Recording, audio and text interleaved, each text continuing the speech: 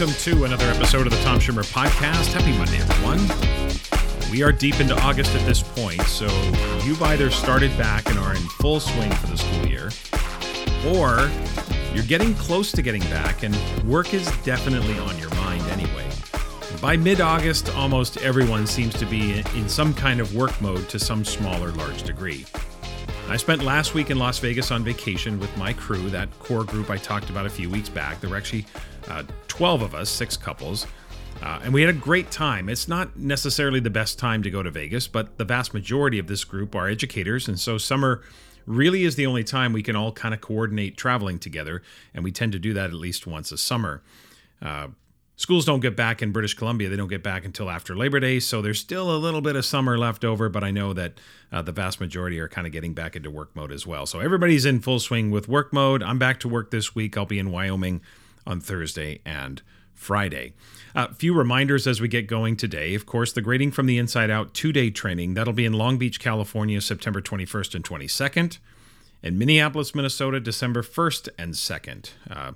All that information can be found on the Solution Tree website. Of course, there are links in the show notes for those as well. The other conference, of course, I keep mentioning throughout the summer is the Teach Better Conference. That'll be happening in Akron, Ohio, October 14th and 15th. Lots of great speakers lined up for that. Use the code SHIMMER22 for a $25 discount on your registration. Okay, as always, thanks for tuning in again this week. A big welcome to any new listeners joining in for the first time. Hope you stick around, and a big thank you to the longtime listeners. I appreciate all of you. This week, my guest is Lainey Rowell. Lainey is the author of the recently released Evolving with Gratitude, Small Practices and Learning Communities that Make a Big Difference with Kids, Peers, and the World. So gratitude, of course, is going to be our focus today. And Natalie Vardabasso returns again for Assess That with Tom and Nat. We're going to talk assessment at the end of the episode. So that is today's plan. Let's get to it.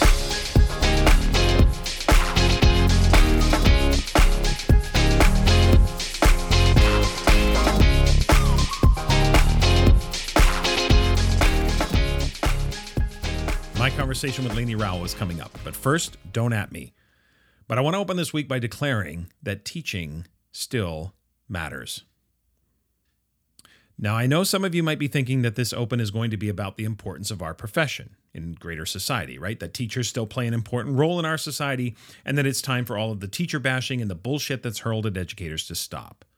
Now, all of that would be true, times 1,000. But that's not what I'm talking about today. What I'm talking about today, or more specifically, what I'm bristling at today, is the way that many in our profession, and I'm not saying all, I'm not saying most, but the way that many teachers in our profession run away from this idea of teaching. What do I mean by that? Well, I give you Exhibit A. I don't teach. I facilitate. What a bunch of nonsense. Now, I know that makes us sound smart. I'm a facilitator, which is what I suspect it's primarily designed to do, because this whole desire for dichotomy is irresistible. But for me, it's tipping the scales at this point and maybe revealing that we're just all too smart for our own goods. We're constantly trying to outsmart ourselves. What in the world does that even mean? I'm a facilitator. I know there's this caricature of teaching, and the caricature is articulated often as the sage on the stage. But do any of us really believe that that's the entirety of teaching? Does anybody believe that that's what teaching is? Who said teaching is only lecturing? I'll answer for you. No one. No one said that. This is a manufactured dichotomy designed to create the perception that some of our colleagues are levitating above the rest of us. Everyone knows that there's a place for direct instruction. When our students don't know something, understand something, struggle to do something, you show them. Yes, you can provide them with feedback, and sometimes that feedback can come in the form of questions and cues and prompts and cause thinking and all of that. But feedback is most effective when it addresses partial understanding, or as John Hattie asserts, faulty interpretation.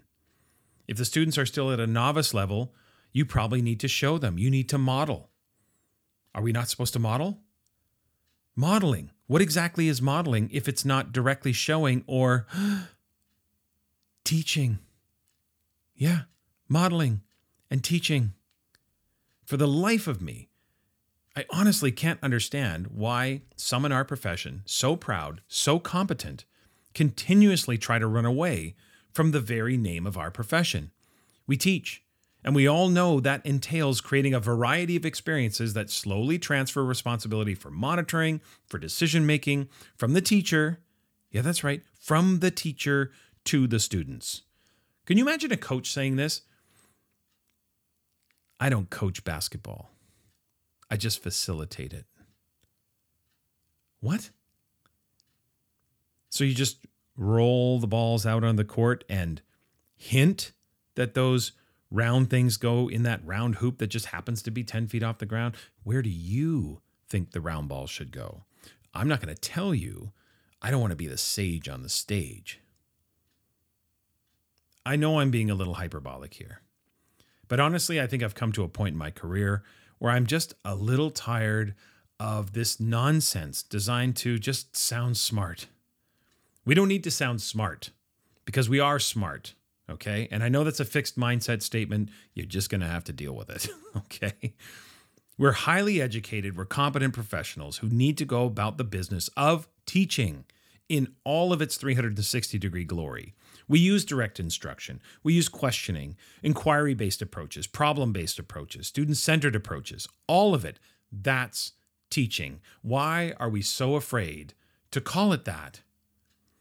Well, Tom, when people say that, what they really mean is, look, just stop. How about this?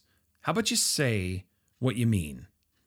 It cracks me up when people have to explain their explanation. And you see this with politicians all the time. The president or the prime minister, they go on camera, they're in full view of everybody. They say something, we all heard it. Like, we're not idiots. We heard it. We know exactly what they said. But then the next day, all of the handlers and aides and spin doctors hit the airwaves and try to re-explain the words that we all heard. We heard it. But what they really meant was this. I mean, this is the definition of political spin. I know that. We all heard it. You're now trying to get us to unhear it? So when you say, I don't teach, we all hear it. If you follow up with, well, I mean, of course I teach, sometimes you have to, then why did you say what you said in the first place? If that's not what you meant, then don't say it. Say what you mean.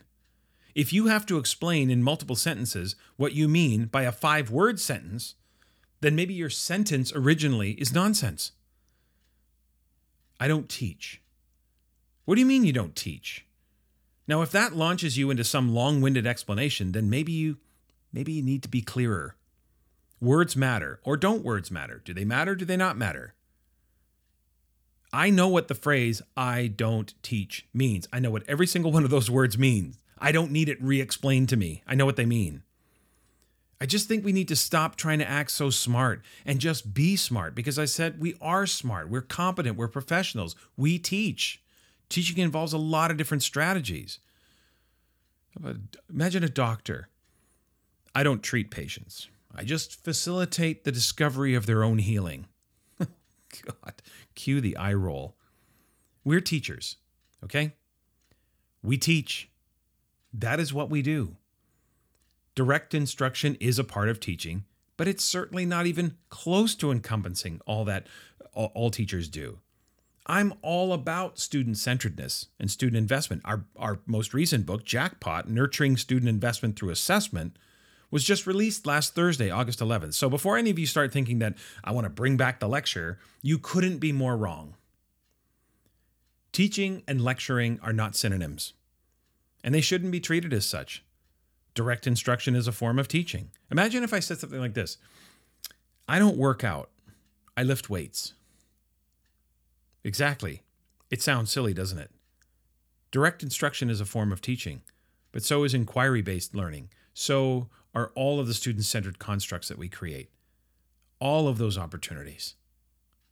Let's not run away from our profession by trying to avoid the title of our profession. I'm a teacher. No, I haven't been a classroom teacher for a very long time, but when people ask me, especially those not in the profession, they ask me, what do you do? I say, I'm a teacher, period. Now, inside the profession, people who are in the know, when I'm talking to educators, I more clearly define my role in what I do now, and I get a little bit more specific. But at my core, I am a teacher, and I'm proud of that. And you should be too. And we should stop trying to run away from this. We teach. Teaching still matters. It will always matter. And I, for one, am growing a little bit tired of those within our profession who seem to want to run away from that title. And if you're not trying to run away from that title, then clearly this is some kind of performance designed to make you appear next level. Oh, you heathens just teach? That's so 19th century. I facilitate learning. Teaching and learning are not dichotomous. Teaching is what adults do, and it's the means. Learning is what the students do, and it's the end. If you want to say, my style of teaching is to engineer a problem-based experience for students, no problem. But we're teachers, and we need to just own that because it is a noble profession and is important to our society. Caricatures and unhelpful false dichotomies don't really add anything of substance to our profession.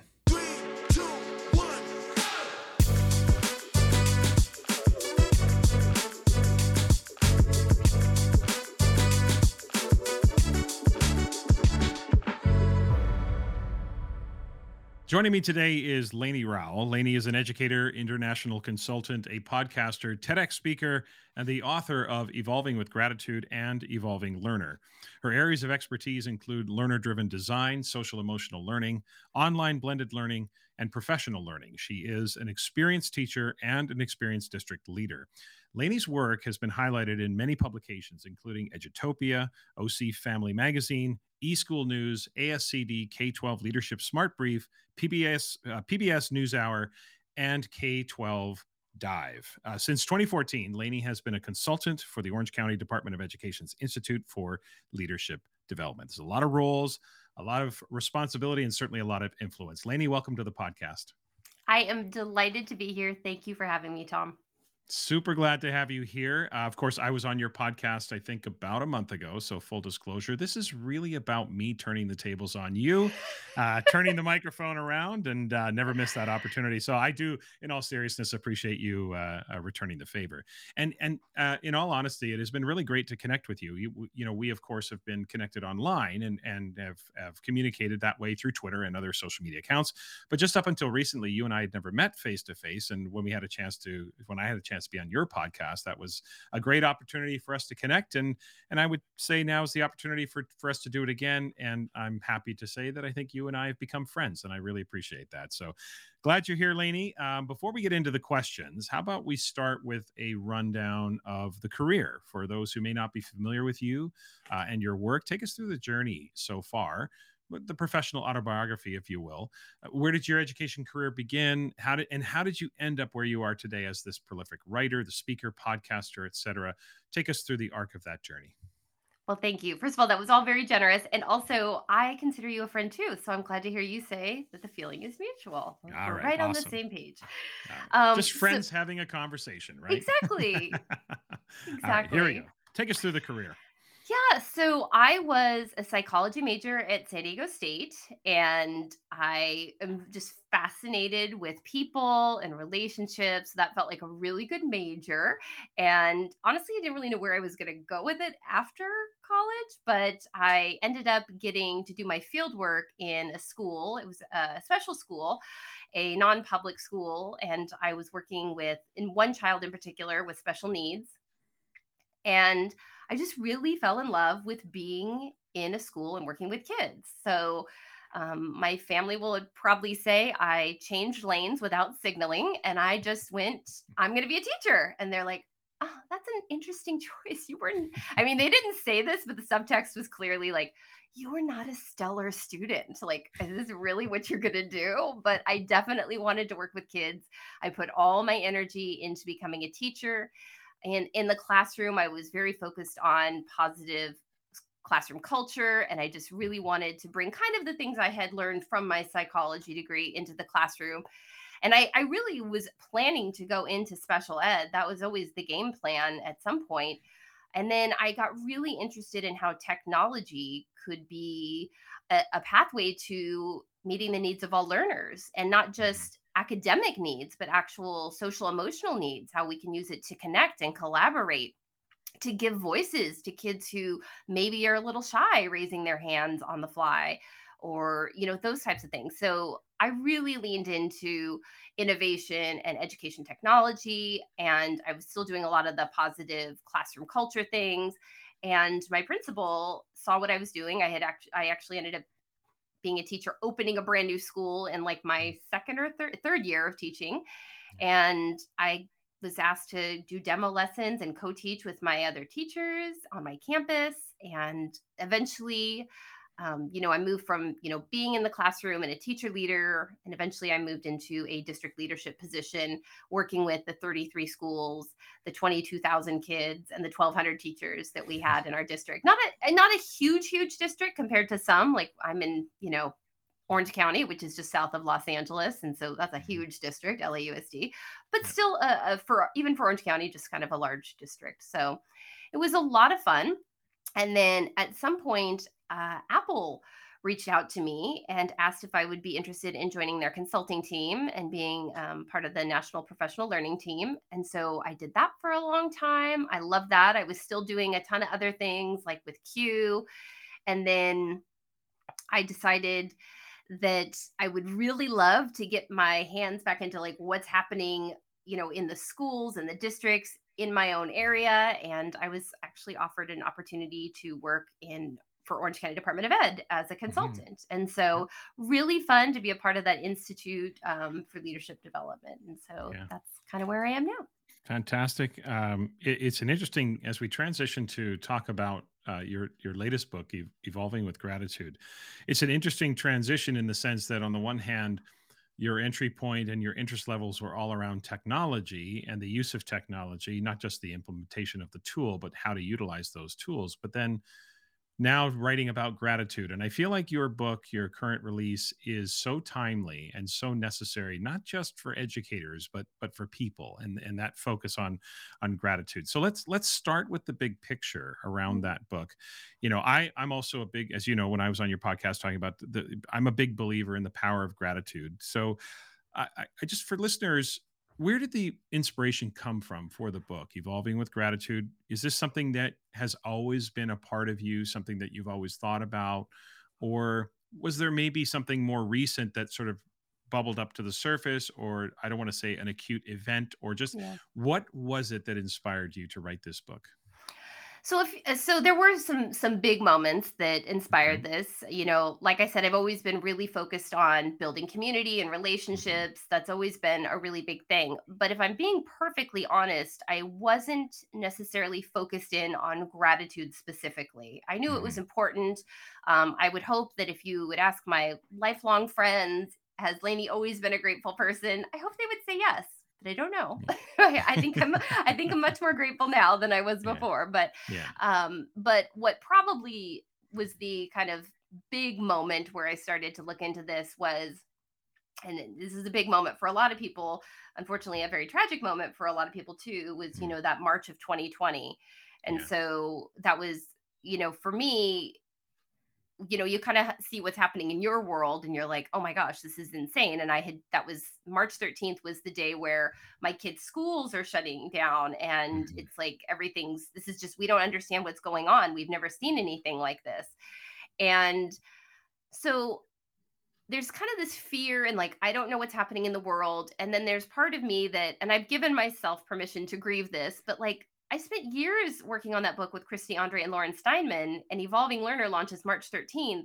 No one's paying attention to a book launch when the world's shutting down. So there was part of me that was just kind of really like, this just is terrible. This is like terrible on the grand scale of like humanity. And then on like personally, this is just like really bad for me. I'm so unhappy here.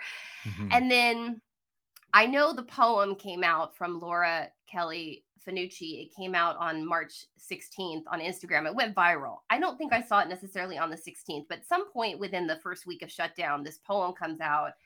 And it's basically like, when this is over. And I don't do the poem justice, but she goes line by line, like shaking the hand of a stranger, full shelves on the store, or full shelves at the store, those kind of things, like just the simple things that we took for granted pre-pandemic. And so it was a really good moment to pause and be like, okay, I'm really frustrated, disappointed, upset about this thing happening for the big reasons and also for the personal reasons. But I think I need to stay a little more focused on, or a lot more focused on, what's happening in my world that I can appreciate. My kids and my kids, my family, they're all healthy. My husband's healthy. We're all here together. We'll get through this together. And that was kind of the first thing. We started doing gratitude journals, and it was really helpful for us. I started making gratitude jars for people and giving them out. And I thought, like, well, this probably won't mean anything to them, but it was helpful. Practicing gratitude was helpful to us. So I'm going to just do it for and, I was giving to my neighbors, and they're like sharing, over time, people would come back like a couple months later or down the road and be like, that actually really helped us. Like, it seems like such a small thing, but that would really helped us. And I kind of tucked that in my head, but I didn't really think too much of it. And then in early 2021, George Couros invited me to write a chapter for Because of a Teacher. And I wrote about Monique, who was a principal of mine, who, when I was opening that new school, she's the one that gave me the opportunity to come out of the, move into a teacher leader position, to do things with my peers that ultimately led to, more of a leadership role in education beyond the classroom. Because I think all teachers are leaders, but this was doing things on a scale. And so that was just this like public display of gratitude that I felt so much joy writing that chapter. And then Stephanie Rothstein kind of made the joke, like, you could write a whole book about how grateful you are to have written about this principle. And I was like, well, that's interesting. But I'd also written an article on Edutopia that and there's some analytics you can kind of see. Most people don't pay attention to it, but us writers do pay attention to how popular the articles get. And it wasn't my most popular Edutopia article, but it was the one where I got the most DMs and the most comments saying, gratitude is so important. This changed my life. And so that was kind of where I was like, okay, I maybe need to take a closer look at this. And that's what led to the book. Interesting. As you're describing, March 13th, 2020 is going to go down in history as another one of those dates about like, where were you? What, the whole idea. Now, Lainey, I want to ask you, because I think sometimes we have this, this false understanding or misunderstanding about gratitude. You're a human being and you put your life and your soul into writing a book, and the book gets published on March 13th, 2020. No one would blame you for being upset. And yes, there are things happening in the world that are much bigger than us. But sometimes I think that whole idea, that the idea that people have it worse than you is an easy way to dismiss how people are feeling. And you would have every right to feel disappointed. However, what I recognize in the way you describe that story is that you're not willing to wallow in that. So where do you draw the line from your perspective, having been through that? Where do you draw the line? Where do you allow yourself to feel those feelings that are authentic and real? And yet, is it that you try to find ways through it slowly or process them? What is it for you? Like, how did you do that where you didn't dishonor your feelings, but at the same time were understanding perspective around what was happening in the world? That's, and thank you for that. That was really beautifully said. I think, one of the things that I learned when I was researching about gratitude is that when you have a grateful disposition, because you can feel grateful, but emotions are fleeting. And so that can just dissipate. And then, something bad happens and you really let it get you down. But when you have a grateful disposition, you can actually move out of those bad feelings, what we call negative feelings, easier, quicker, things like that. So, but one of the things and I'm so glad you asked this question, because I don't want people to think that I wrote a book about gratitude because I think we should be happy all the time and negative feelings are a bad thing, because they're part of the full human experience. We want to experience all the emotions. They are just part of being human, and it's a good thing. If we were never sad, we wouldn't appreciate when things are really good. We need those, and we also need to pay attention to those emotions that we're not enjoying. They're signals, they're signposts. And so your question, how do you know when to move out of it? I will tell you, there was a little behind the scenes drama, actually, even with the launch of Evolving with Gratitude. And it actually was supposed to come out in the May 31st, I think was the original launch date. And there was a little hiccup with Amazon. We don't need to get into that. It all got worked out. Thank you, Amazon. And Shout out to Amazon. Shout out to Amazon. But I really lost it that day. I had people scheduled to join for the live book launch on Facebook. I lost it and I just sat in it. And I'm like, you know what? I'm going to be sad about this. This is something to be disappointed about. It was supposed to happen. It's not happening. I had told people about it, mostly just the contributors. But then what I did is I, looked to the strategies in my book. And so the next morning I said, okay, that was a really sorry. You might have to put the E on this episode. That was a really crappy day. But this is still going to happen. This book isn't going away. It's going to happen. I need to do something. And I went out and I'm very blessed that I live a couple miles from the ocean. I went and I did a savoring walk on the beach and I just really looked around and appreciated everything that, I was really present, really paying attention to all the things going on that were good around me. And I just turned around and I'm like, okay, so I think that's a personal choice. And I think it depends on what the thing is, the scale of the thing, how long are you going to grieve, things like that. It's a personal choice, but I think we have to be able to move ourselves out of it. We don't want it to be pervasive and ongoing and that kind of stuff.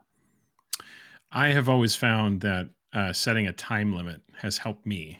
I'll say to myself, okay, I'm going to give myself 48 hours, depending how big it is, 24 hours, 48 hours, and I'm going to have my pity party. And then I'm going to put it away and I'm going to try to move on from that.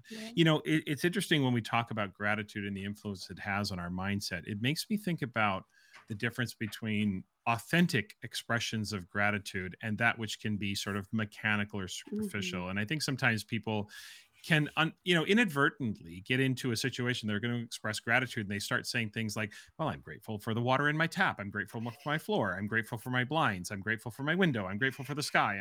And it just is this mechanical exercise that isn't really anything of substance. So from your perspective, what are the ways, how do we know that our expressions of gratitude are authentic and really having the impact we want them to have versus that mechanical kind of gratitude? Like, for you, what's the difference? Like, how do you know, how do you tell the difference?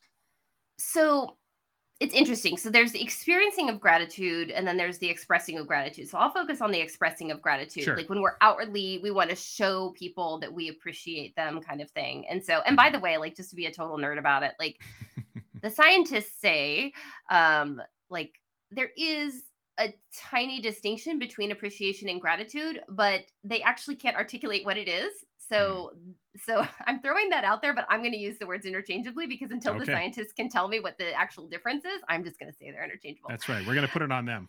Yeah, exactly. So when I was doing the research for the book, one of the books that I read was called The Gratitude Project, and Jeremy Adams Smith shares in it that the richest of thank yous are going to acknowledge intentions, costs, and value. So the intention, like what was this person hoping this would bring to me? The cost, like what did maybe they give up or have to sacrifice to do this for me? Maybe it was time, and then what value does this bring to me? What am I truly enjoying or appreciating out of this? And so I think it's really important. And when you want to give a good thank you, process through all of those and try and articulate it and then share that out. And so, and if I could, I'll just give you an example because it's totally top of mind. I was in Dallas yesterday speaking at a conference and I was doing a session on gratitude. When the presentation's over, my favorite thing is when people come up and talk to me afterwards because maybe they have a question or they want to share an experience. That's one of my favorite things. I'm sure for you too, right, Tom? You like it when people want it. I care about this work. Engage. Yeah, for sure. I love it. Come talk to me. Yeah. So this principal comes over to me and she pulls me aside and she goes, look, I love my staff. I love them. I appreciate them so much. And I do things to show appreciation for them, but I sense they don't feel like it's authentic. And I said, okay, can you give me an example of something that you would do to show appreciation to staff? And she goes, well, I take so much time and I write these thank you cards to them and then I put them in their mailboxes. And I said, And I tried to say it so nicely, not judgy at all. I tried really Right. hard, because I know her heart's in the right place. And I said, did you happen to give them out all at the same time? And she said, yes. And I said, so when they go to their mailbox, they see everyone has the card just like they got, right? And they don't know what's in the card, but they may be assuming that you wrote the same thing to all of them, even though you poured your heart out and you're writing these very specific things. So that's when I said, you're being authentic, it's just not coming across authentic to them. So think about, there's other ways that you could do that. Like you can give those out not all at the same time. You Right. could do other things. Dwight Carter wrote a beautiful story in the book, and he talks about how he keeps thank you cards in the top drawer of his desk. And honestly, he does it for self-care. When he's having like a tough time, he like goes into the drawer and he's like, who can I express gratitude to? And then he's Mhm. like got these little gold stars, and he gives it, and people wear them like badges on their lanyards and things like that. And so he's keeping track to make sure he doesn't miss anyone, and everyone at some point feels seen, heard, known, and valued. But Mhm. he's not doing it all at the same time, and that's what Mhm. makes it feel more personal Yeah. instead of just a blanket thank you. So Yeah. And you used a word there that I often think about when it comes to authenticity is feel. It feels authentic. And for me, the difference often, maybe I don't know if you share this perspective or not. So I'd be interested in your perspective on this, is that one of the ways that I can sort of tell, at least for myself, the difference between authentic gratitude and mechanical gratitude is you feel it. You mhm. can feel it in, like, when you think to yourself, what am I grateful for? It kind of moves you, like you feel it in your body. You don't It isn't just a clinical exercise of, as I was saying before, where you're just Mhm. rattling off what you're grateful for in a more of a clinical. Do you share that perspective? Do you? I do. I think we can have the best of intentions, but we can't control how it's going to make them feel. Right. So we can be more intentional about how Right. we deliver Right. it, in Hmm. hopes that, and I think Brene Brown has been talking about this a lot Hmm. lately, is that we can't know how other people are feeling. Hmm. We can think we know, but we don't Yeah. ultimately actually know how people are Yeah. thinking. So we That's we, true. do- we Yeah. do our best. We do our best, right? Yeah, I was thinking more of myself when I'm thinking about what am I grateful for. When I think about what I'm grateful for, I get a feeling Yep. inside me that tells me that that really is an authentic kind of time. Okay, so let's talk a little bit now specifically about education, because part of the Yeah. book contains stories from, I think, 20 educators from around the world. You've got stories in the book. So I'm wondering, for you, when you looked at all of those stories in their totality, were there any themes that emerged? Were there any sort of lessons you learned? Like, if you were to look at those stories, say from 30,000 feet, what sorts of themes or, like, takeaways did you sort of see run across all of those different stories? Well, and unique and dynamic. We're all unique and dynamic. And I would give Katie Novak credit for giving me that phrase, Of course. because I think it's beautiful in that it captures that we're all different. But I think the dynamic part is also Hmm. really important. Hmm. And so you mentioned there's 18 stories by 20 educators. There were a couple Hmm. stories where we had partners writing, Right. and I think that Josh Stamper's story does a really beautiful job of this as well. And he's focusing on in a leadership role, but it also applies to our students, right? In that Hmm. there's different ways that not only I like to experience and express gratitude, but obviously we're all that way. And Hmm. so you he Joshua actually gets into the love languages and things like that. Hmm. He keeps like a spreadsheet of this is how this person likes to receive appreciation. This person is an acts of service person. This person is words of affirmation. This person is gifts. This person is quality time. Like, he keeps track of all of that, but Hmm. he's also very clear to say, just because this person is an acts of service person doesn't mean they won't ever want words of affirmation, right? Right. And so that's where that unique and dynamic comes in, I think, Hmm. because we are all so different.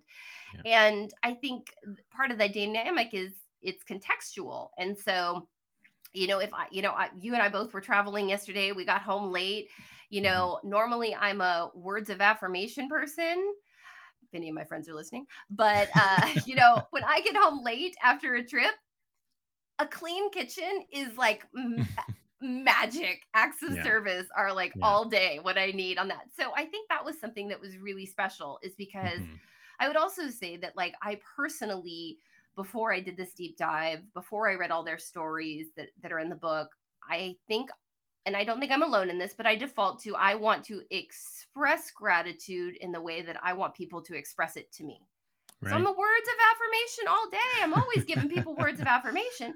Yeah. But what I have to remember is there are some of my friends who an act of service is going to go way further for them. And Hmm. so, not that I'm always going to do that, not that I Right. will begrudge them my words of Hmm. affirmation, but I'm going to try and be really intentional with that. So that was kind of something that I thought was Yeah. definitely a theme that came out there. Yeah, I don't think we're silos, right? We don't have Yeah. one singular way. I mean, there are some preferred ways. I think that might be the best way to say it is we have preferred ways Yeah. of expressing or receiving gratitude. But we are, and that's maybe the dichotomy here is that we're all unique and yet we're all the same in that we will always appreciate a range of experiences that really round it out. As you say, a clean kitchen, something so Yeah. simple yet sometimes so complex, depending on what's been made that day, Yes. does show that expression. Can we stick with the education part though? Because Please. I'm trying to I want to have you maybe connect the dots for teachers about Mhm. okay. We understand this idea of gratitude. I think most people understand its power, not the nuances, maybe, and I think that's why they need to read the book. But certainly, we get it. How does gratitude, let's connect it to teaching now. Yeah. How does gratitude or being a grateful person make me a more effective teacher? And how does that Yeah. influence my classroom? Yeah. And so I would say we want to bring gratitude for learning into our classrooms, because Okay. I think that's something that we maybe haven't always focused on. Maybe there's a newfound appreciation for that time in the classroom to learn with our peers, because many of us were robbed of that, at least for a period of time during Right. COVID. But I would say that when we're not present and paying attention to what's going on, we don't tend to appreciate it. And so we want to, I think, on a very like grand scale, bring an appreciation for learning into our school culture and our classroom culture. Hmm. But then also, so I, in the book, I go into talking about community of inquiry and how we want to have social presence and teaching presence and cognitive presence. And so gratitude would be an underlying current in all of those. But if we want to get to more of like the lesson, more of the granular, I would Hmm. say, well, when you're practicing gratitude, when you're feeling gratitude, and that brain gets flooded with, I call them the happiness chemicals, but you can be specific and say Yeah. dopamine and serotonin, and they have their Yeah. nuances as to why they're different. Hmm. But when the brain gets flooded with those happiness chemicals, all the learning centers turn on. And so we can connect this to, for those of you who are familiar with universal design for learning, which I also go into in the book, Right. when we're talking about the affective networks, and that's going to be like what's going to control motivation and priority and like self-regulation. And so Mhm. when we are bringing this lens of, and kind of this, disposition of gratitude into teaching and learning, then we're kind of coming in with a preparedness. It's interesting, right? It's like we often, and I will just take full responsibility. I'm a huge taskmaster. I want to get to business. I want to start checking things off the list like Yeah. ASAP. Yeah. But first, I want to get people excited about what we're going to learn about. Like, this is why you Yeah. should care about this. And so there's something to that preparedness before we even get into the teaching and learning that is super important. Hmm. And so again, I point to universal design for learning in there, because this is going to tie in with the engagement piece, and like, how are we going to get them here with us where they're actually finding this to be important? They're making Right. this a priority. They're motivated to learn about Mm. this.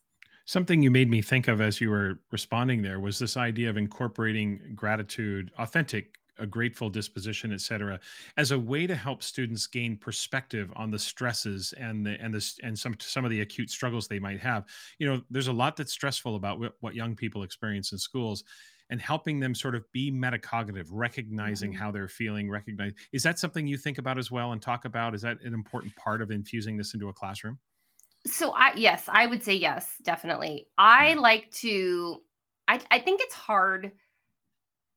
I think it's hard to just say, go bring gratitude into your classroom. And people are Right. like, okay, thanks. That's super helpful. So what I I look to is something that I have used for years, which is Castle's 3 signature practices. So I look at the welcoming inclusion activity, Mhm. engaging strategies, and the optimistic closure. So I like to bring a specific gratitude practice into one of those. So Mhm. I'll just give you an example of one that I like to do with kids and adults. And it's really kind of a general gratitude practice that just gets us in the idea of like being grateful to be a learner. And Mhm. so it's a, you might have even heard of it, like give two, take two with Right. post-its, the Mhm. icebreaker. Yeah. So I would ask the learners, small or tall, hey, can you on a post-it write down something that you're grateful you learned about? And I try not to give a lot of constraints, but it depends on what we're about to be learning about next. And so just tell me Right. something you're grateful to have learned in your Mhm. life. And then you're going to write that on one post-it, and then I want you to write the exact same thing on another post-it, and then we're going to get up and we're going to go find someone else in the room, hopefully someone we haven't maybe talked to lately, and I want you to exchange, and you tell them what you're grateful that you learned, and they're going to say what they're grateful they learned, and you'll exchange the post-its, and then you'll repeat that with another partner. And Mhm. so it's not, you could make it tied specifically to the content that you've been studying in your class. Tell me something that you appreciated that we learned last week, or what was a takeaway from yesterday, something that you're grateful we discovered yesterday, something like that. Mhm. So, Yeah. something, you can do something like that. You can do it as an engaging strategy. You can do it as an optimistic closure. There's all different ways to bring gratitude Right. in, but the underlying current also is this: we want to be grateful for what we're learning, make those connections to the real world. This is why you should want to know about this. And at a Mhm. minimum, if we can't get kids excited about every little thing we're teaching, let's at least get them excited to be learners. That I Right. know we can do. Yeah, you definitely can help them get excited about the opportunity that's in front of them, pique their curiosity, and have them experience gratitude in a way that sort of leans into what it is they're about to learn. You know, it's interesting because when I was thinking about chatting with you today, one question that came to mind was this notion of, I don't even know if this is the right term, but I kind of call it retroactive gratitude. I think about this a lot because it's a very interesting experience. And what I mean by this, and I'm wondering if you've had an experience like this, or I'm wondering if you have a perspective on that. It's where something that you want to have happen, you want it so bad in your life, and it doesn't happen, and you're so disappointed and you're so upset about it. And then few weeks later, a few months later, maybe a couple of years later, you start to realize you get this overwhelming feeling of gratitude that it didn't happen, that you actually didn't get the job, or you actually didn't close on that house, or you didn't get that opportunity in front of you. It's like an odd phenomenon, but where you become grateful for not getting something or not accomplishing something. It's almost like the opposite. So, has anything like that ever happened to you, or do you have a perspective on that? Like, what are some thoughts that you have about this retroactive gratitude? I don't know. Again, I don't know if that's the right term or not, but what are your thoughts around that idea of gratitude in retrospect, if you will? Yeah, so I don't know of any longitudinal studies on it, No. but I'll just quickly say, the science of gratitude has only been, around for about 25 years. Dr. Mhm. Robert Emmons is, one of the leading, if not the leading, science of gratitude experts. The science of gratitude the research has gone exponential in the last 5 to 10 years. So it wouldn't surprise me if that study is on the way. But I will just say personally, and I'm thinking Garth Brooks would agree with me in his song Unanswered Prayers, right? Right, Unanswered right, Prayers is all about that. right. But I can say I've 100% experienced that on many occasions, on Hmm. like personally and professionally. So maybe, I'll even go back to the example I started with in the beginning, the book launching, then that was something highly curated that I'd spent years working on. And when, you know, and no disrespect to the book, it did well, but to just not get the fanfare and the attention that it would have otherwise, I kind of had to go, okay, I need to do different things. And that's when I started the podcast with Bree. And that's when I actually stepped into podcasting. And I'm like, you know what? I don't have to just do highly polished, curated things. I can put myself out there in other ways. I started writing articles and being a guest on podcasts and things like Hmm. that. So I 100% experience this. And then I would just like to add that it does not surprise me that you experience this, because I do think you are a very reflective person. And I think you have to be a reflective person to get the benefits of, as you're calling it, the retroactive gratitude. Because Mhm. I think I think we can have very distracted lives where we live now, like this point in time, and only more things are coming to be vying for our attention. So I think it's important that we look back and go, what are the things that have happened that actually ended up being a good thing? And I'm so Mhm. grateful for it. And so I definitely think it's an experience. And again, like I said, I'm not surprised that you feel it. And I'll just add to that, one of the things I talk about in the book is negativity bias. And I think we all know what this is. It's that we are wired to notice the negative exponentially more than the positive. And so Mhm. this maybe happens in the classroom where you have like a really great lesson, probably dozens of lessons in a row that are just amazing. And then you've got one that it just doesn't land. It just didn't Right. work. You got to go, that was a miss.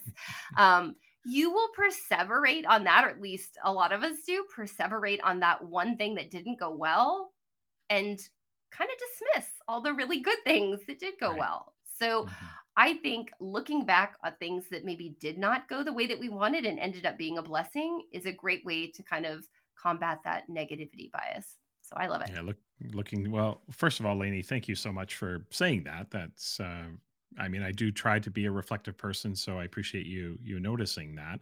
I don't know how effective my reflections are or whatever, but certainly it is something where I think it's important to kind of press pause and reflect on whether or not what you wanted was the right thing, or did you get nudged in a different direction, and then you think to yourself, "Wow, what a blessing that I didn't get that job."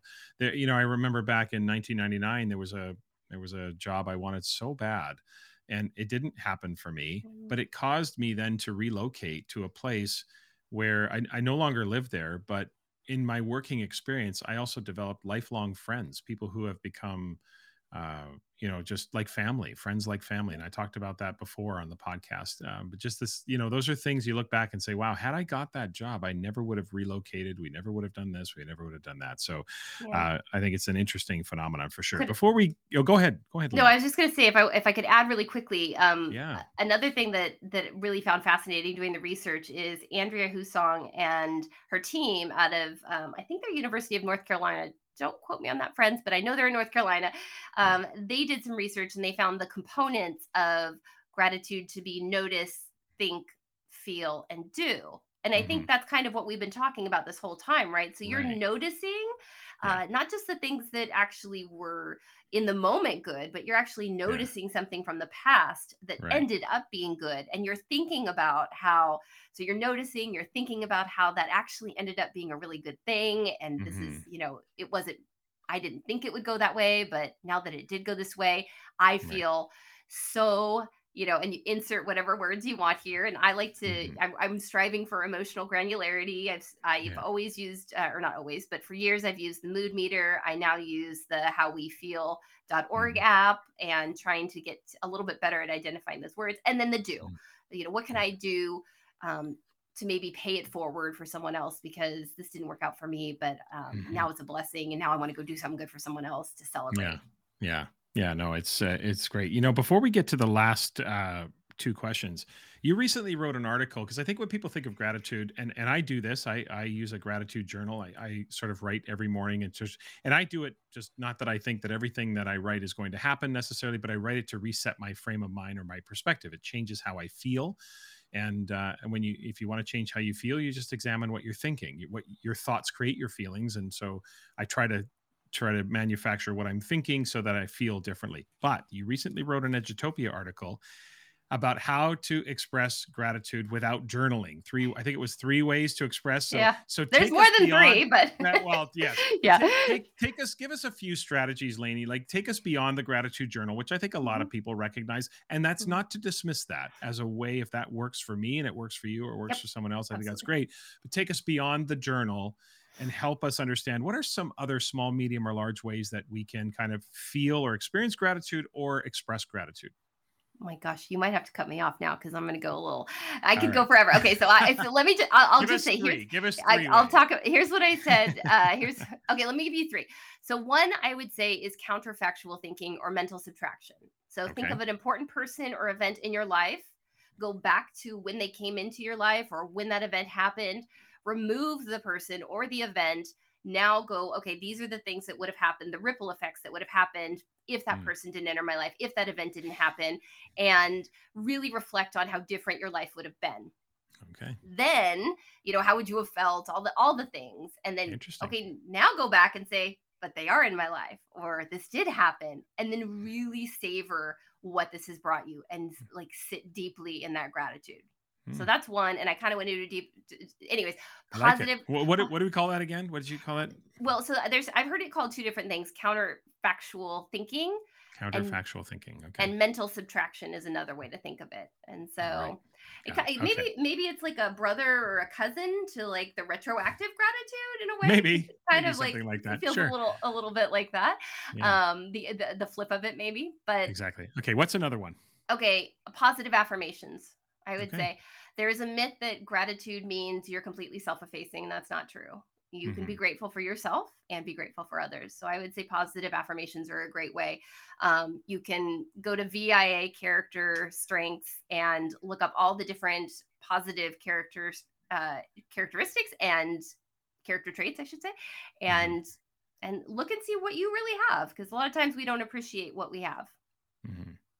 And one more. Oh, this is so hard because there's so many in my mind. Okay, I'm gonna, because I think we probably have some, I would say sketching, drawing, photography. Right. That was, a gratitude wall. We tend to make everything linguistic. I'm so guilty of this, but there's a lot of non-linguistic ways that we can do representation. So I would say a gratitude wall with some things that are not necessarily, it could be all the above, right? Could be notes, drawings, sketches, photos, all that kind of stuff. So yeah, maybe but you got a gratitude portfolio. Yeah, something like that. Yeah, I love it. Whatever you do, I encourage you to go through the notice, think, feel, do. That's what's gonna make it deeper.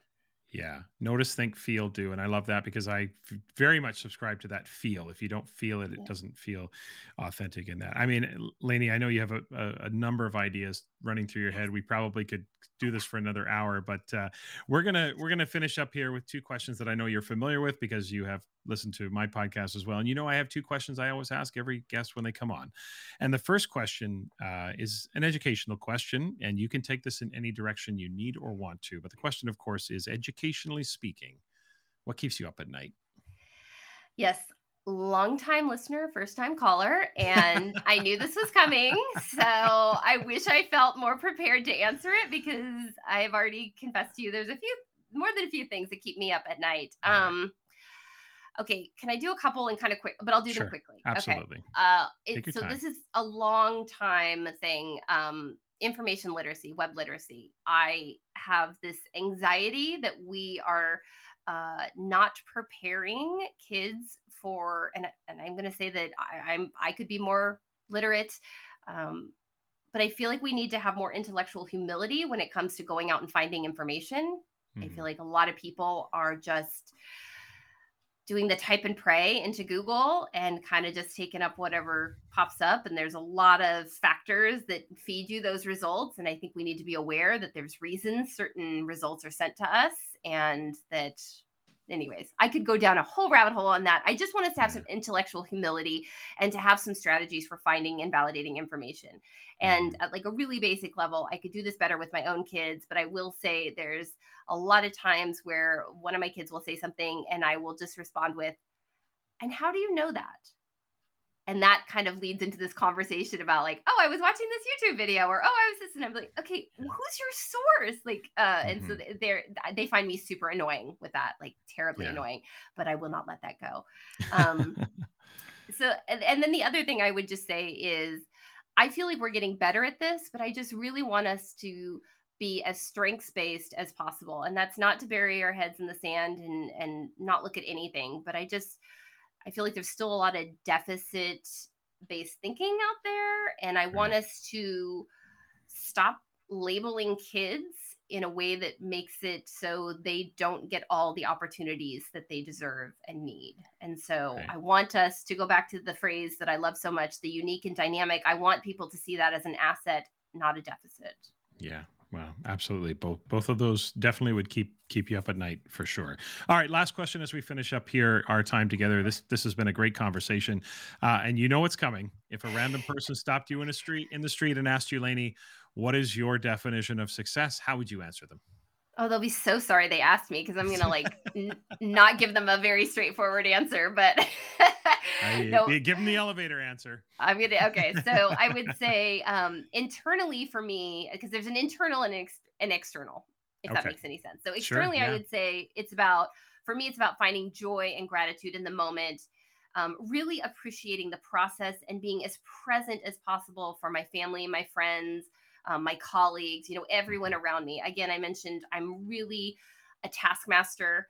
I should be more successful in my life for being such a taskmaster, but I've done some things, so I'll take it. But what that taskmaster tends to do is be thinking about 2 to 3 steps ahead when I should really be more present in what's happening. So hmm, internally, the successful would be the being more present for those okay, things. yeah, Externally, for me, it's about lifting others up and yeah, amplifying as many voices and making as many people's lives better as possible. So yeah. I'm all about continuous improvement. I'm all about gratitude and I want to help other people be better and raise them up. And so I don't know, hopefully that's not too random of an answer, but those are what I'm thinking about. We always get a benefit from lifting others, and I think Yes. that's the part that sometimes gets missed, and I think that's definitely a way to be successful for sure. Listeners, it is almost impossible not to connect with Lainey somehow. She is on both Twitter and Instagram. The handle is at Lainey Rowell.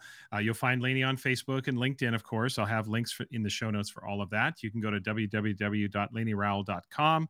And of course, the Evolving with Gratitude podcast. I'll have links to both the Apple and Spotify links there in the show notes as well. Lainey, thank you so much. I am truly grateful that you took the time to be with me today, and it's great to see you, friend. It's so good to see you, my friend. Thank you for this opportunity. It's a joy to talk to you anytime. We need to do it more often. We should definitely do it more often. I really appreciate it. Thanks, Lainey. This podcast is a proud member of the Teach Better Podcast Network. Better today, better tomorrow, and the podcast to get you there. You can find out more at teachbetter.com/podcasts. Now let's get back to the episode. All right. Once again, back with Assess That with Tom and Nat. Natalie, welcome back. Thanks, Tom. Happy to be here.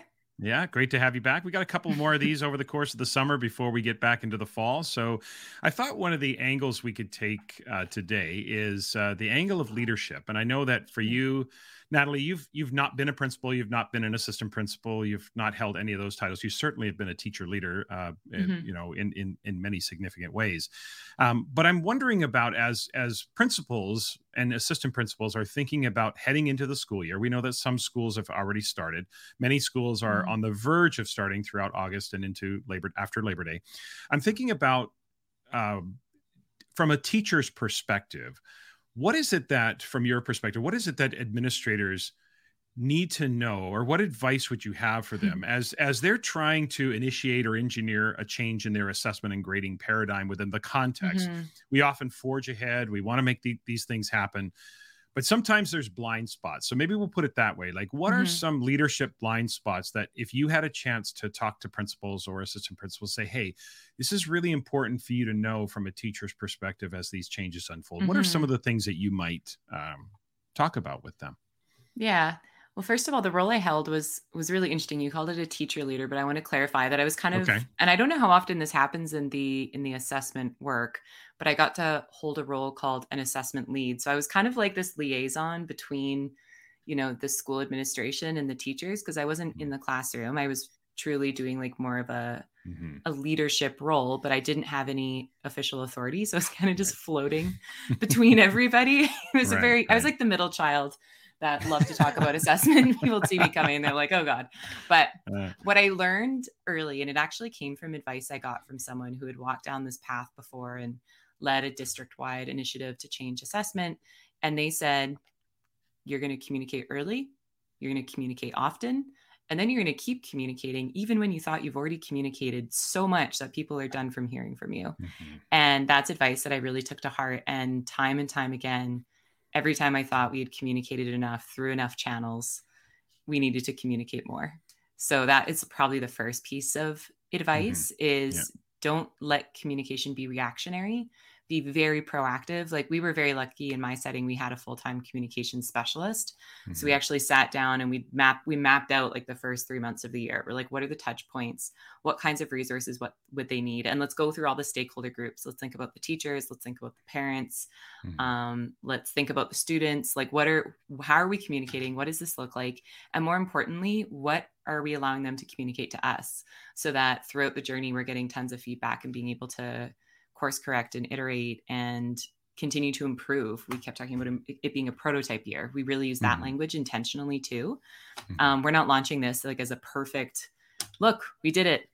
We have achieved, we're like, no, this is our first year. We have been reading and thinking and trying this in different spaces in pilot classrooms, but it's a prototype year and we need your feedback and we need your input. So here's a survey, but if you want to come to a focus group, come to a focus group. Here's some videos. Here's some things you could read. Here's people you could talk to. We even did at one point role playing with the teachers. So we did it right before we went into parent teacher interviews because they were so nervous about how am I going to be the face of this? How am I going to talk about it? So we just collected all the questions they were worried about and then actually went into all of their different teaching teams and just role played and just practiced. Let's practice this line. What do you do when they say this? And we modeled how we'd respond. So that's a big one. And then, and this is something you can jump in on because I know you talk about this often, but getting into the policies that are already in place. Right. And if you're going to bring in something new, what are you willing to let go of? What are you willing to stop doing? And I know you talk about that a lot, especially with grading from the inside out. For sure. It's a big one because, I often, I will again ask flippantly in a workshop, how many of you are busy? And there's not an educator on this planet that isn't busy. So we know busy's not an excuse. Busy's not a reason because everyone's busy. And yet we know that some of us are more effective than others. So what is it? It's the distribution of our time. It's what we do with our minutes. And so I do think that's a really important talk. And longtime listeners will remember at one point I talked about net zero grading reform, which is what are you prepared to let go of? What are you prepared to stop doing in order to make room? An example of that is with reassessment, right? Teachers will often say, I get that we need to do reassessment. We know that some students need longer to learn. But where do I find the time? Well, the bottom line is you have to make the time because we know some students need longer to learn. So the re-verification of their achievement is going to be essential. So what are you prepared to stop doing? That is a big communication point so that teachers understand that it's not just the add-on because teachers don't have time for the add-on. Sometimes I suppose the hardest thing to convince teachers of is to let go of something they chose to do because teachers typically will choose to do things that they feel are in the best interest of the students they're working with. I want to go back though to your communication piece because it was making me think about maybe some specificity. To call them talking points, I think is a little dismissive because I don't want to reduce them to sort of political talking points and spin. Okay. But I do want to ask you, like, what do you think are some of those key talking points about when you're communicating with families, you're communicating with stakeholders, you're communicating with the community about changing the assessment paradigm? What did you find were some of the really key messages that stuck? Time and time again, and I would say this is throughout every stakeholder group, whether it's teachers or parents or students, it's around the number one question they all asked. We did this huge survey of the whole community, and it was, I want to know where my kid's at. Are they at grade level? That came up again and again and again and again. And so when we were talking about moving away from 100-point scale and percentages, the biggest question was, well, I won't know where they're at. And so we just put it right back at them. Are you able to determine what the difference between a 70 and a 75 is? Like, how do you describe what that means? And just showing examples of that. It's such a simple thing that I think sometimes we jump to more complex research or analogies that just parents immediately are lost as soon as there's too many like edu-speak terms. But if you just go down to, we are after meaning and we're after understanding for everybody. Like, that is our goal. We're actually all on the same team right now. Like, everything you're asking for is exactly what we're trying to figure out too. Right. We want to get better at being able to clearly define, like, this is where they're at. This is what their next step is so that we can get them to the next level. And most importantly, we want our students to be in that conversation. And I think parents get that really quick too, that it's not about, oh, I just have to work harder so I get more points and I get a higher grade. Like, we've all been in that experience. We all know at the core of that, we don't really know what it is we're learning and what it is we're supposed to be doing to advance our learning. We're just trying to get more points from the teacher. And that becomes a very different game. No, totally. Yeah, it's a very different game lands. for sure. Yeah, that one, that's a big one. And, you make me think about, as you're describing that, you make me think that it's important to show them or explain it to them, not just tell them, not just say, hey, guess what? We're getting rid of percentages, or we're not, getting away from that sort of grading system. Here's why.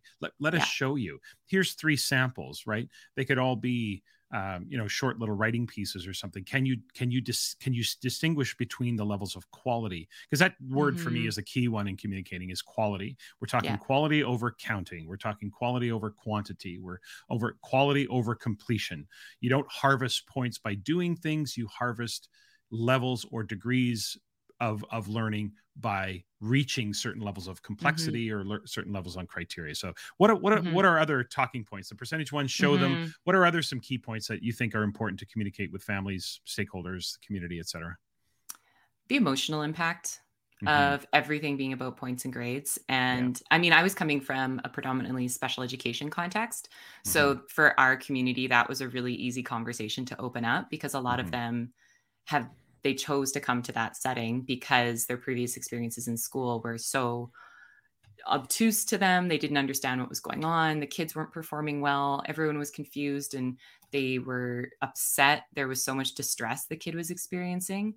And then when we help them to understand that if we use grading and assessment practices that don't make it so clear, what are your strengths and what are your next steps, those feelings are very natural. It doesn't matter who you are, what your learning profile is.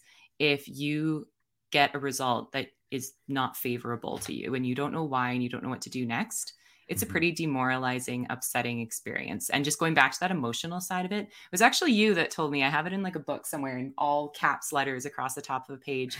It was one of our first conversations where I was bumping up against, like, there's always challenge with change, right? And we were talking on the phone about it. And you said, Nat, never forget, change is not clinical, it's emotional.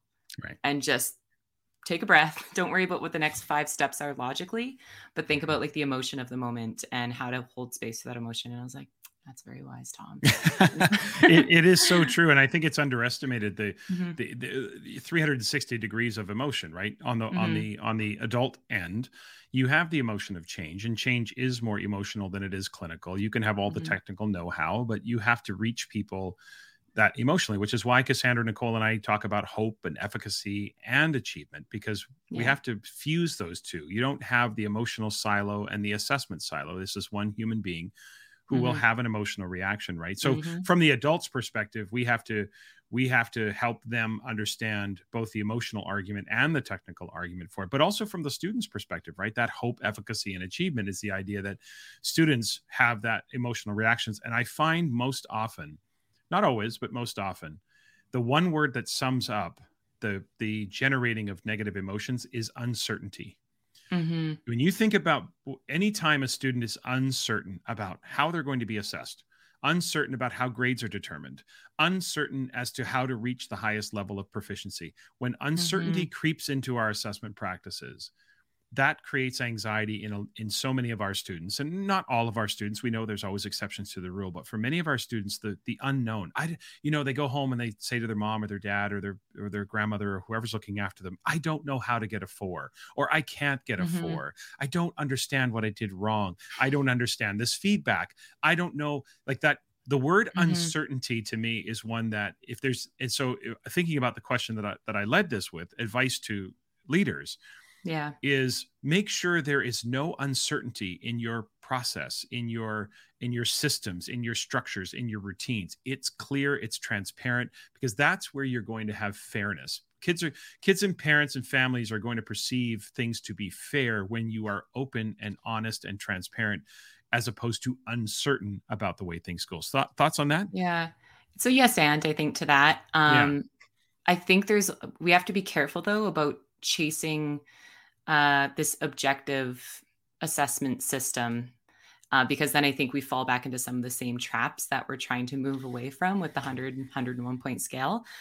Something that I found really powerful in my context was the admin taking a stance of like, standing beside the teachers to say, not only are we learning, first of all, so let's give everyone a lot of like leniency, but trying to talk to them about what professional judgment means. Right. And to the teachers too. I actually think that conversation between admin and teachers was one of the most powerful ones I saw for a shift, in that it was like, we have to move away from that mindset of we are gathering points to justify a grade that's going into the grade book. Like we're doing this whole thing just to justify and to like protect ourselves against an angry parent, and instead go, okay, we trust you. You're a professional. You know, you might put less things in the grade book, but we are going to communicate to parents. We've got your back. And we also trust you that you are going to make the right call, and that you know your students. Like some of these teachers have been there for 30 years and teaching, you know, reading or writing at that level. It's like you've done the math before, and I don't know it off the top of my head, but tons of pieces of work. Exactly. You have assessed so much student work. Even if you don't have it down to like every single thing is itemized and, you know, on a rubric somewhere, you still have that sense of, you know. Right. Yeah. And having that conversation is important, I think. For sure. I agree. And I think, I do think though, getting back to the word uncertainty, I think there needs to be clarity and certainty that if you show parents, here's the criteria we use, hand them a couple of samples and give them an experience, give the parents, give the families, give the guardian, whoever is there on behalf of the learner, give them some insight as to how how you use your judgment. And then I think clarity really emerges from there. So absolutely. We got about a minute to go or so. Nat, any sort of last 1 minute or two, last minute thoughts, pieces of advice? We can pick this up again in a couple of weeks, but what are your thoughts? Any other things you want to share with leaders? Oh yeah. It's something that I've been reflecting on a ton since leaving the last position, but a conversation that I wish we had had sooner, and something I think everyone should have if they're going down this path, is what are you, like, parents do want frequent communication. They love ongoing communication. Their biggest fear across the board is that they're going to be surprised. They're going to think everything's going great, their kid's doing well in school, and lo and behold, they're failing a class and they had no idea. And now they're trying to help their kid dig themselves out of this hole. That's their biggest fear by far. So I think we sometimes get so excited about jumping to a standards-based paradigm, and we forget to have a really rich conversation about what can we do to make sure that there is still frequent communication that isn't necessarily your percentage score updating in PowerSchool or a digital grade book. Like, what can we replace that with? And being in a K-12 setting, it was so interesting to see how the different divisions approach this, because K-3 naturally does this so well because they live in a space of observation and narrative assessment. And I was like, oh my gosh, if I could bring every high school teacher down to watch what's happening in grade 3, like that would be fascinating, but I never had the time to get there.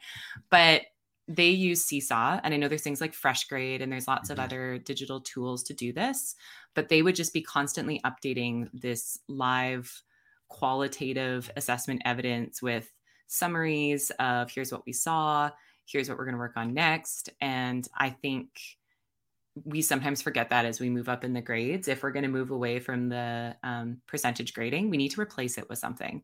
There does need to be something in there. So something else I saw that worked really well was putting in just descriptive feedback. So they'd still put in their assignments just like normal, but they wouldn't put on a score or a grade, and they just put in descriptive feedback almost as their own tracking system too. So when it came time to click on, you know, those outcomes and you've got all these comments, you now have all this beautiful evidence to make more of a holistic summative judgment. But I think that conversation gets missed a lot. I think we just kind of skip over, and then it usually becomes a reactionary thing. Like, oh, what are we going to do to update parents a little bit more frequently? Because we're trying to help teachers make these more qualitative judgments, which takes more time. So you do have less evidence in the grade book. That's such a great point. Let's end on that. I love that. The idea that looking at a score in an online grade book is not really communicative. Certainly you can gain some things, as we talked last time about a singular symbol can give you some information as long as we agree on what those symbols represent, but it's never going to replace description about strengths, aspects that need strengthening, ways that families can support learning at home, ways the student can stretch themselves. That ongoing communication, again, takes away the uncertainty about where is my child, where are they in their learning? And we do have that obligation. I think sometimes we forget, even high school kids, they're still minors. their families have a right to know how they're doing, and whether they're a tuition paying member of a private school community or whether they're a member of a public school community, the families have a right to know, and keeping that open line of communication is really critical. So one more to go in a couple of weeks, Nat. Maybe we'll come back and talk a little bit about sort of the back to school paradigm or something. We'll figure something out. We've got one more in our series of Assess That. But until then, thanks again, Nat. Thanks for being here. Anytime. Always a pleasure. 3, 2, 1.